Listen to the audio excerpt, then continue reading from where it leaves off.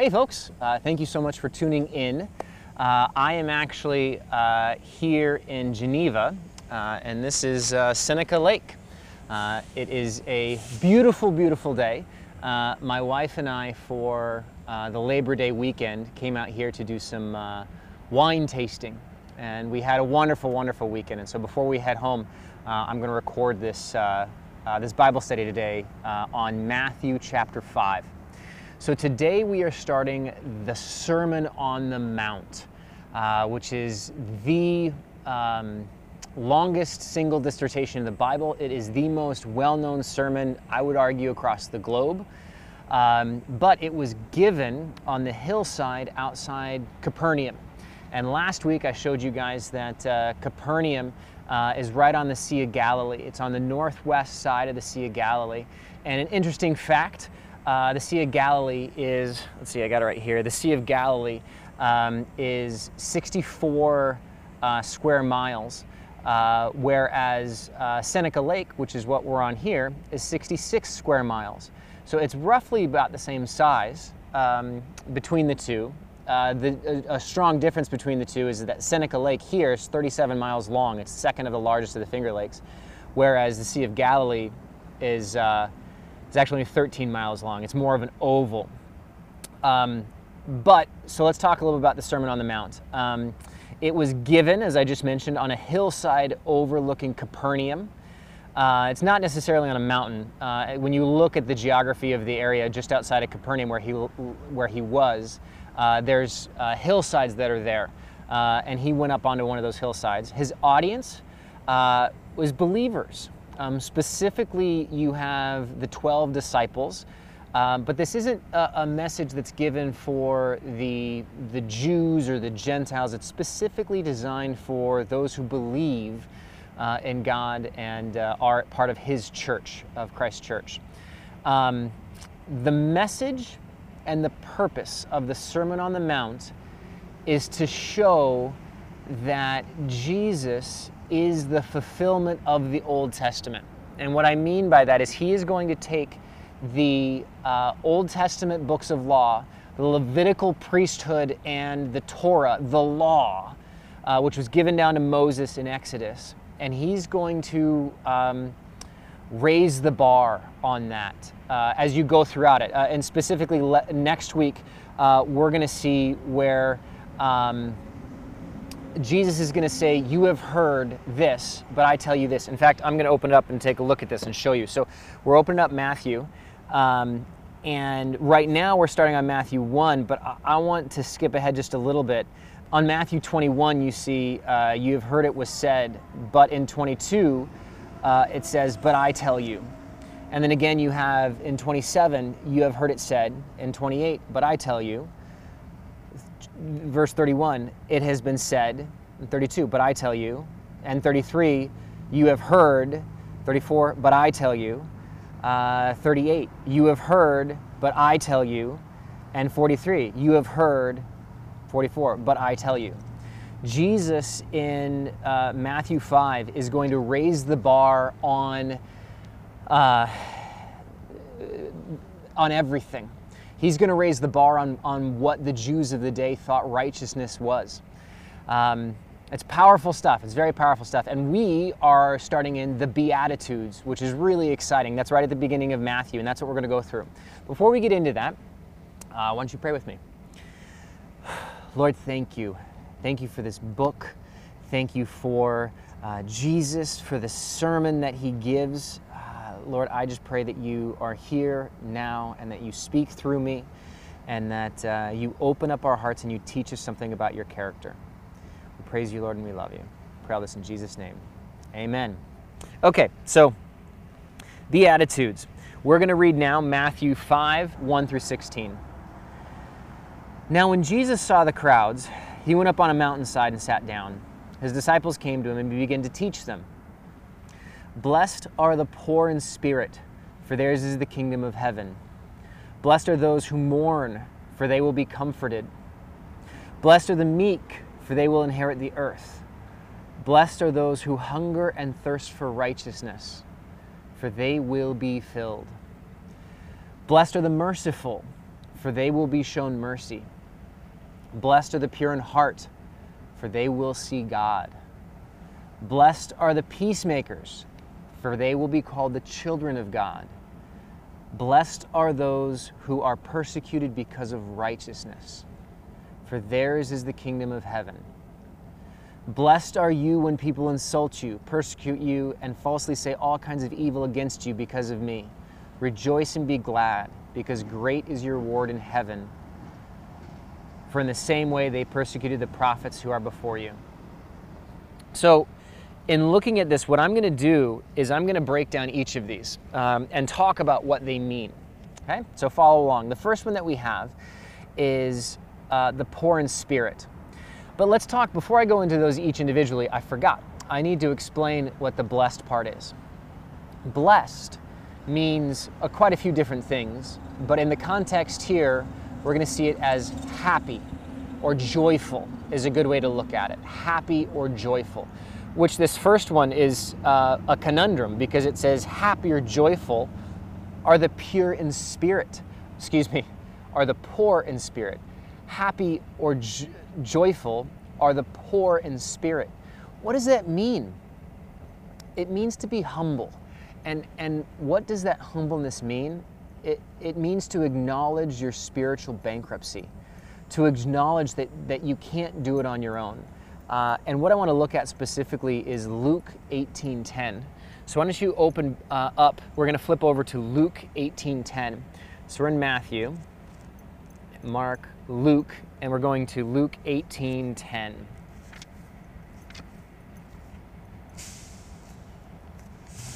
Luke 18:10. There are so many noises behind me. There is a train that is getting ready to go. That's right behind me. There's a busy road, which you can hear the trucks go by. And then right behind me here that I haven't shown is actually a bike path that's here. So occasionally you will hear people go by. And I'm trying to not let it distract me, but it's difficult not to. So I am reading 18:10, Luke 18:10. Yep. So this is a good example of what it means to be poor in spirit. Two men went up to the temple to pray, one a Pharisee and the other tax collector. Now I'm going to stop right here. In the King James it says a publican, and that doesn't mean a political party. It's not a Republican or a Democrat. It simply means a sinner. So the NIV, which is this version that I'm reading from, takes and calls this individual a tax collector. The important thing to note is that they're just a sinful person. They're just a sinful, lowly person. So let's take it from the beginning on Luke 18:10. Two men went up to the temple to pray, one a Pharisee and the other a tax collector. The Pharisee stood up by himself and prayed, "God, I thank you that I am not like other people, like robbers, evildoers, adulterers, or even like this tax collector, this sinful man here. I am better than them. I fast twice a week, and I give a tenth of everything I own." But the tax collector stood at a distance. He would not even look up to heaven, but he beat his chest and said, "God, have mercy on me, a sinner." I tell you that this man, rather than the other, went home justified before God. Now, what does justified mean? An easy way to remember that for you note takers, justified means just as if you hadn't sinned. Justified, just as if you hadn't sinned. So I tell you, this man, the sinner, rather than the other, went home justified before God.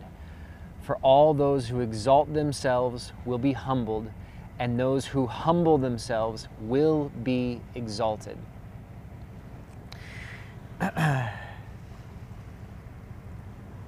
If you're full of yourself, there's no room for God.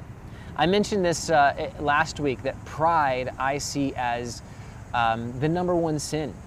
And if you are full of yourself, you have no room for God to fill you up.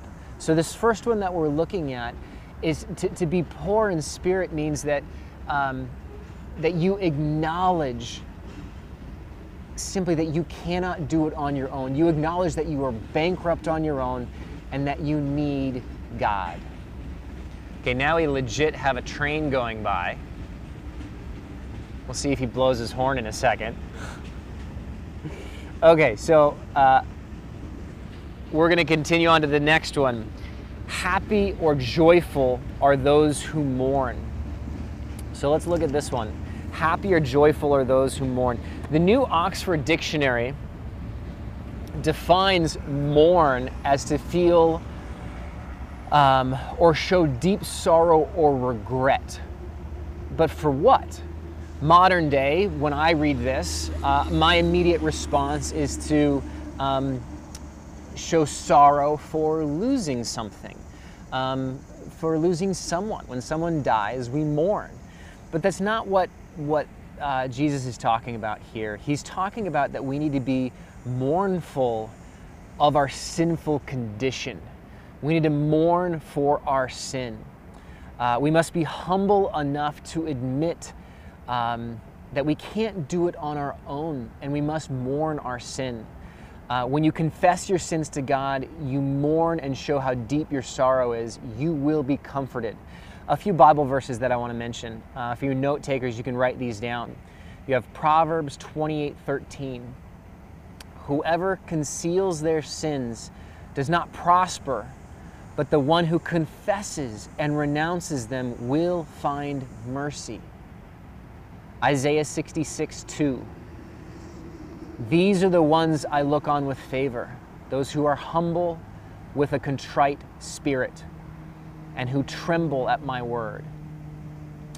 A third verse that supports this is 2 Corinthians 7:10. Godly sorrow brings repentance that leads to salvation and leaves no regret. But worldly sorrow, that sorrow of the things of this world, brings death.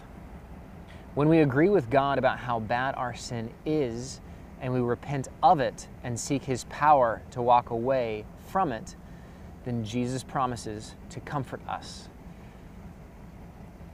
And that's the whole point of this one, is that when you, this goes right on to the previous one, and this is going to continue. They're going to continue to build upon each other. It's all the similar messages, that when we agreed on how bad our situation is and how sinful we are, then God fills us up. This third one is the meek. Oxford's definition, or the worldly definition, as I'm going to call it, of meek is to be quiet, gentle, and easily imposed on. And that's the worldly definition, is to be easily imposed on. Happy or joyful are the meek. Now, God's definition is not easily imposed on. God's definition, and I really like this, I heard another pastor say this: strength under control is meekness. Having power to do something, but choosing not to, or refraining for the benefit of someone else. That's meekness. So as an example of meekness, actually, let's read Matthew 11 before we go to that example. Matthew 11, 28 through 30. So we're going to be here shortly. It's just a little bit further ahead of us in our study, but why don't you open there to Matthew 11. Come to me, all who are weary and burdened, and I will give you rest. Take my yoke upon you and learn from it, for I am gentle and humble in heart, and you will find rest for your souls. For my yoke is easy and my burden is light. This is Jesus talking. And the King James Version, rather than saying I am gentle and humble in heart, it says, for I am meek and lowly. Jesus describes himself as meek. But I want to give you an example of that paints this picture very, very well. And this is in the Garden of Gethsemane. So in the Garden of Gethsemane, this is the night in which Jesus is taken captive by the soldiers, and the next day he is going to be beaten and crucified. But it's late at night, and he's in the Garden of Gethsemane, and this whole a group of soldiers come to arrest him. So they come and they say, well, Jesus approaches this group of soldiers and says, "Who is it you're looking for?" And they say, "We're looking for Jesus of Nazareth." And he responds, "I am he. I am." What Jesus does here, he says, "I am." Where else do we see this statement of "I am"? Well, it's in Exodus. When God is talking to Moses, he declares that he is the great I am. Moses asks God, "Who shall I tell the Egyptians has sent me? You're sending me off to Pharaoh and to the Egyptians. Who should I say sent me?" And his response is, God says, "I am. Tell them that the great I am sent you. I am that I am." It's an amazing statement of God. I am. I am at the beginning. I am at the end. I am through it all. I am everything. I am before. I am after. I am in everything. I am. It's the name of God. So when Jesus says this to the soldiers, they all fall over.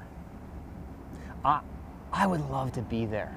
I would love to see what that scene was like, because I believe in that moment, Jesus is claiming who he is. He's saying, "I am God. I am the great I am." He's saying to these lowly wrong term. He's saying to these lowly soldiers that he is God. And I believe he lets go. In saying this, he potentially shows them just a snippet of who he is, and they all fall over. But this is where his meekness comes in. He is God. He has the power, but he chooses to go with them. He chooses to go to the cross. Make no mistake about it, Jesus intentionally knew what he was doing, and he willingly went with them for us, for you and for me. He willingly went to the cross for us. It's a very important note. So I want to make sure I'm following my notes here. Okay, so now we're going on to our next point here, which is happy or joyful are those who search for righteousness. So here's this question of, well, what's righteousness? And I want to look at it. First, the New Oxford Dictionary calls righteousness morally right, virtuous, excellent. So God's calling us to have a thirst for righteousness. He says that you will be happy or joyful if you search for righteousness. Isaiah 64:6, for you note takers, Isaiah 64:6. But we are all as an unclean thing, and all our righteousness are as filthy rags. Let's continue on and look at Romans. The Apostle Paul actually has quite a bit of things to say about righteousness. Romans 3:23, for all have sinned and fallen short of the glory of God. Later on in Romans 3:10, actually it's earlier in Romans 3:10, there is no one righteous, no, not one. Okay, so here's a question. If righteousness is something that we're supposed to be seeking after, and righteousness is described as being virtuous, excellent, how do we do that? It's impossible. I mean, if what's said here is accurate, if what is said in Isaiah as well as what's said by the Apostle Paul in Romans, it's impossible. Our righteousness, no matter how we try, is just filthy rags, and we're all sinners. We've all fallen short of the glory of God. So how is it possible? Christ is telling us to do the impossible here. It's what's called imputed righteousness. The Bible talks about a thing called imputed righteousness. And what is imputed righteousness? Imputed righteousness is being declared righteous because of Jesus. When you take on and become a Christian, when you empty yourself of yourself and you allow the Holy Spirit to indwell in you, and you take on the persona of Christ and you let Christ live through you, you then are granted imputed righteousness, meaning that this is impossible if it wasn't for God. Once you open up to Romans 3:21, we're going into Romans 3:21. So let's see, Romans, we have Acts You have the Gospels, then you've got Acts, and then right after that you've got Romans, and we're going to Romans 3:21. So follow along with me. Romans 3:21. But now, apart from the law, the righteousness of God has been made known, to which the law and the prophets testify. This righteousness is given through faith in Jesus Christ to all who believe. There's no difference between Jew and Gentile, for all have sinned and fall short of the glory of God, and all are justified. You remember I mentioned justified before, just as if you hadn't sinned. And all are justified freely by His grace through the redemption that came by Christ Jesus. Through Christ, we are given righteousness. It's phenomenal. Through Christ, we are given righteousness. So what is righteousness? Righteousness is a right relationship with God. Through imputed righteousness, the Christ follower is given perfection because you put on Christ. It's only through Jesus. Through Jesus, we have perfection imputed upon us. So this next one that we're going to talk about is mercy, merciful. Blessed or happy are the merciful. Forgiveness is what that is talking about. Do you harbor resentment or bitterness because you were wronged? Have you ever said the words, "I will never forgive that person"? People are horrible to each other, and horrible things have been done. There's no doubt there's people out there that are still holding on to bitterness or resentment because of something that happened in your past. And even though that thing might be horrible and horrific, the Bible does make it clear that if you want peace, the only way to achieve that peace is to let that go, is that you have to forgive. If you don't forgive, you'll never be able to let it go, and you'll never be able to find true peace. So if you want joy and happiness, you need to forgive. Matthew 6:14, we're going to be there in a couple weeks, says, "For if you forgive other people when they sin against you, your heavenly Father will also forgive you. But if you do not forgive others their sins, your Father will not forgive you yours." That's a scary statement. It's saying that if you hold resentment, if you don't forgive others, why should God forgive you? It's a scary statement. Romans 12:18, "As far as it depends on you, live at peace with everyone. Do not take revenge, my dear friends, but leave room for God's wrath. For it is written, 'It is mine to avenge. Vengeance is mine,' in the King James, says the Lord." Let's make that clear. Forgiveness does not mean that you're necessarily going to forget what happened. And the Bible doesn't tell you to forget. It simply says that you are to forgive. It's God's responsibility to call down judgment and wrath and vengeance. That's God's, not yours. So leave the responsibility of whatever that person did. They will pay for what they did. They will receive the repercussions for whatever act they did. That's not your responsibility. Your responsibility is to forgive. That's what Jesus is saying here. Leave it to God and move on. Let it go. The next beatitude that we're looking at is being pure in heart. Happy or joyful are the pure in heart. Society says that we're supposed to follow our hearts, right? Follow your heart. Just follow your heart. I'm really following my heart in this. But Jeremiah says in Jeremiah 17:9, the heart is deceitful above all things and beyond cure. So the Bible says that the heart is deceitful and beyond cure, but society says that we're supposed to follow our heart. So how can we be pure in heart? Being pure in heart involves having a singleness of heart toward God. A pure heart has no hypocrisy, no guile, no hidden motives. The pure heart is marked by transparency and an uncompromising desire to please God in all things. It is more than an external purity of behavior. It is an internal purity of the soul. How? How can you do this? How can you have a pure heart when the Bible says that our hearts are deceitful above all things?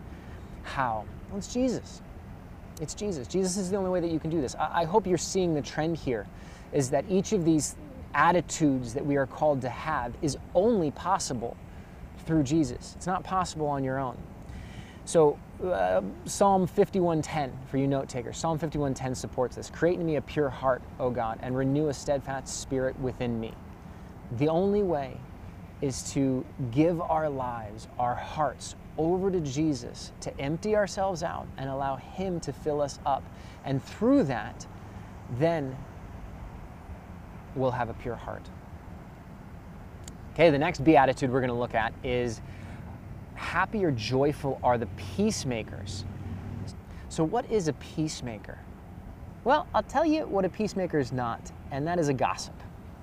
Gossip is one of those things that it's called sin in the Bible, but most people, it's just gossip, it doesn't matter. In fact, gossip does feel good.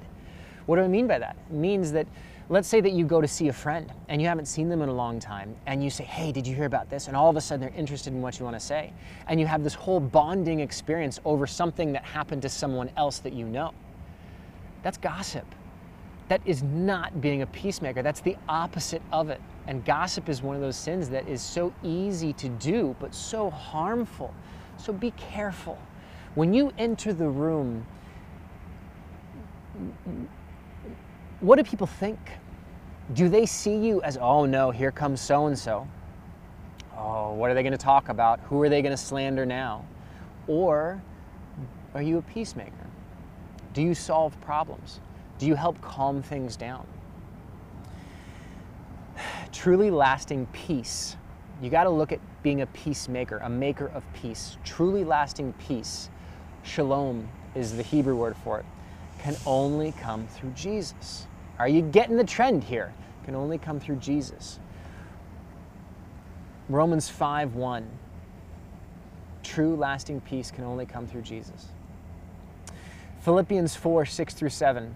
Do not be anxious about anything, but in every situation, by prayer and petition, with thanksgiving, present your requests to God, and the peace of God, which transcends all understanding, will guard your hearts and your minds in Christ Jesus. Peace is only attainable through Christ. So in order to be a peacemaker, you must humble yourself and put on Christ and be a peacemaker. And in doing that, you will bring others to Christ. They will see that and they'll hunger for it as well. And when you introduce others to Christ, then you are truly being a peacemaker. This final beatitude, happy or joyful are those who are persecuted. Now I'm putting in here righteously persecuted. I'm going to lump together verses 10 with 11 and 12 because it's all dealing with the same thing. And in fact, let's open that up. So Matthew 5. I have a place marker. Yeah, my place marker is there. I'll use that. So Romans 5:10. Let's just refresh this. Blessed are those who are persecuted because of righteousness, for theirs is the kingdom of heaven. Blessed are you when people insult you, persecute you falsely, say all kinds of evil against you because of me. Rejoice and be glad, because great is your reward in heaven, for in the same way they persecuted the prophets who were before you.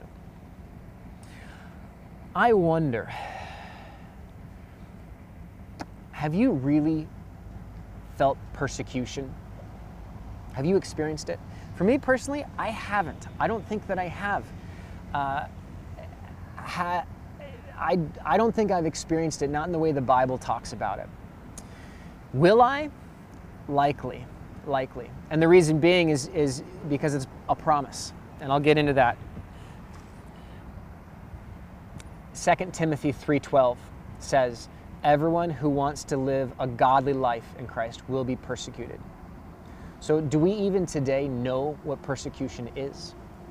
I would argue that we do feel some persecution, but when someone gets in an argument with you on Facebook and maybe defriends you, is that real persecution?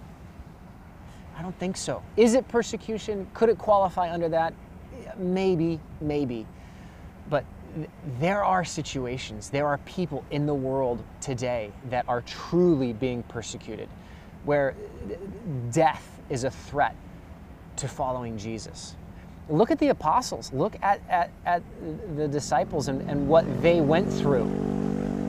This is true persecution. Peter, the Apostle Peter, he was crucified upside down. The Apostle Paul, he was beheaded. Andrew was crucified. Thomas, he was killed by the spear. Philip, he was killed in northern Africa. Matthew, some say he wasn't martyred, others say that he was. Some say he was stabbed to death. James, he was stoned and then clubbed to death. Matthias was burned alive.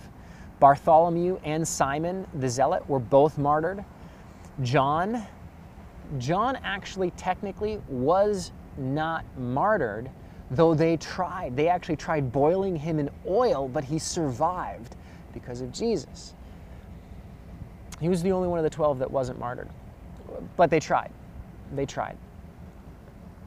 Luke 6:22, blessed are you when people hate you, when they exclude you and insult you and reject your name as even because of the Son of Man, as evil. Excuse me, let me read that again. Luke 6:22, blessed are you when people hate you, when they exclude you and insult you and reject your name as evil because of the Son of Man. The Bible makes it clear that if you do all the things that are mentioned previously, you will be persecuted. You will experience it. But the Bible makes it clear that it's a good thing because your reward is great in heaven. So as we wrap up and conclude this half of Matthew, we need to look at what God calls us to be. What does Jesus call us to be in the remainder here? We are called to be salt and light. What does that mean? Let's refresh on this real quick. So let's read, as we're wrapping up here, let's read Matthew 5:13. So follow along with me as we wrap up. Matthew 5:13. You are the salt of the earth, but if the salt loses its saltiness, how can it be made salty again? It is no longer good for anything except to be thrown out and trampled underfoot. You are the light of the world. A town built on a hill cannot be hidden. Neither do people light a lamp and put it under a bowl. Instead, they put it on its stand, and it gives light to everyone in the house. In the same way, let your light shine before others, that they may see your good deeds and glorify your Father in heaven. So, as I wrap up here, Jesus has raised the bar, and he says that we are to be salt and light. Now, salt, let's talk about that for a second. What does it mean to be salty? That means to be flavor. Salt is an herb. It's used to add spice and flavor to your food, right? But if you put too much in, it tastes horrible. And a perfect example of this is that when I was a kid, I wanted to surprise my mom by making sugar cookies. They were my favorite cookie, and they're very easy to make. So I decided to make sugar cookies. It was my first time actually making them on my own. And so I followed the recipe. But what I had mistakenly done is I had substituted the amount of sugar for salt and salt for sugar. So I put a pinch of sugar into these sugar cookies and cups of salt. The cookies were horrible. They looked perfect. They baked perfectly. But when you bit into it, it was horrible. It was way too powerful. Oh, still to this day, I can't eat sugar cookies because when I look at a sugar cookie, my mouth salivates at the memory of that memory when I was like 6 or 7 years old of making these salty sugar cookies. In the same way, you are to reflect Christ. You are to be flavor and spice. But you're not supposed to overdo it. In the same way, when we're called to be light, you are called to be a light to the world, but you're not supposed to be blinding. You're not supposed to go out into the street, grab your Bible, and smack people over the head and say, repent for the kingdom of heaven is near. That's not being a light to the world. Being a light to the world means that you put on Christ, and in everything you do, you reflect Christ back on others. But you don't do it in an audacious or selfish way or a righteous way. You do it in a way that reflects Christ. What I've done here is I've taken all the things that are the opposites of the Beatitudes, the worldly perspective, and I've kind of made this little, almost like a commencement speech, a call out of how society says you should be.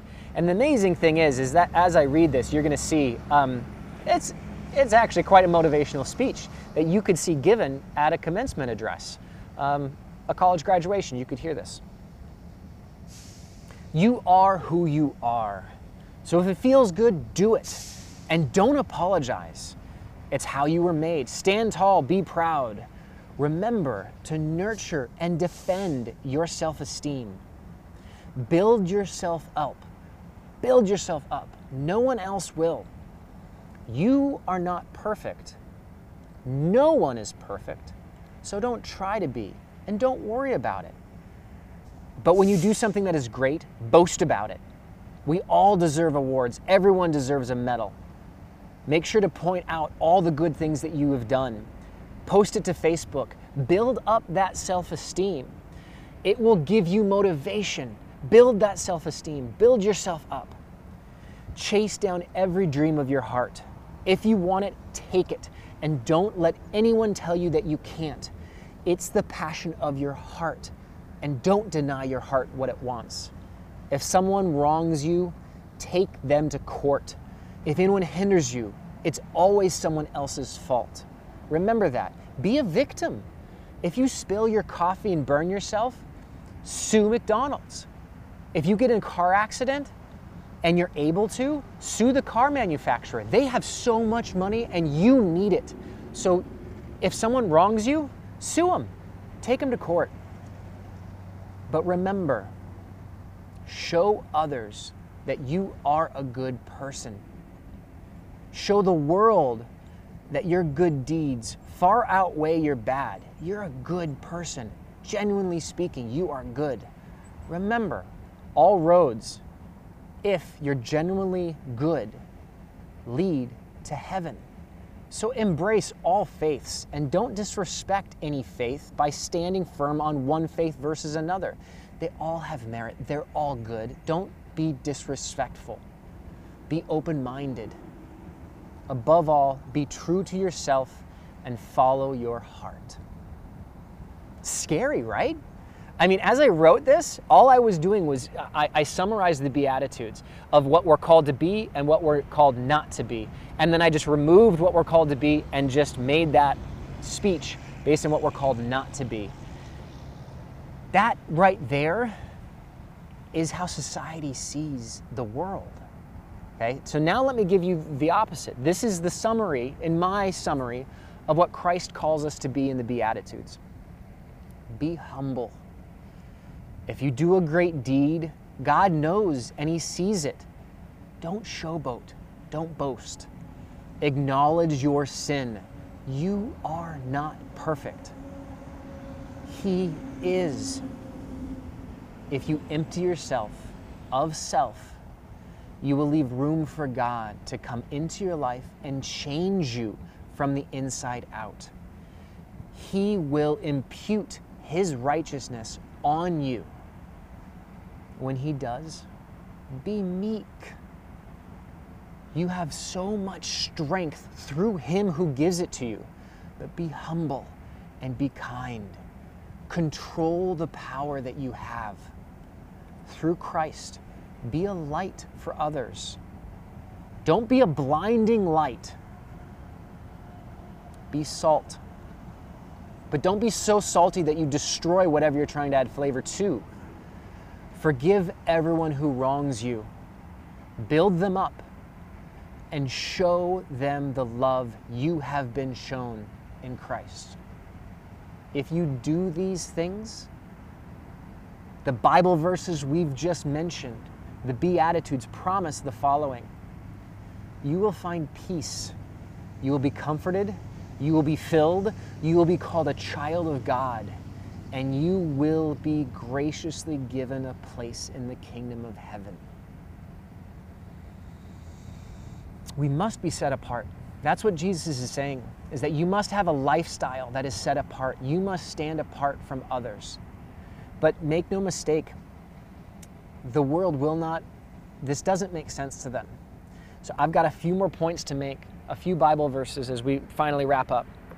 Why don't you open with me to our last Bible verse, and that's Philippians 2, 1 through 11.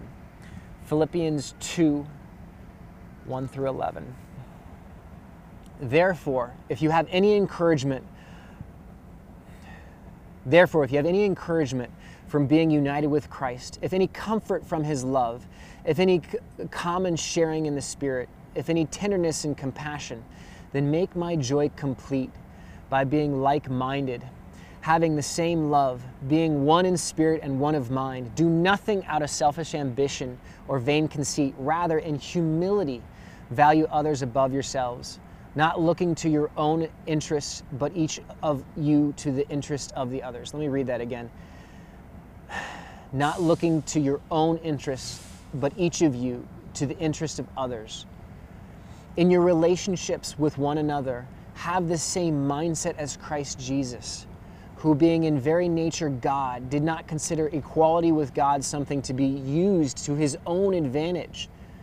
Rather, he made himself nothing by taking the very nature of a servant, being made in human likeness, and being found in appearance as a man, he humbled himself by becoming obedient to death, even death on a cross.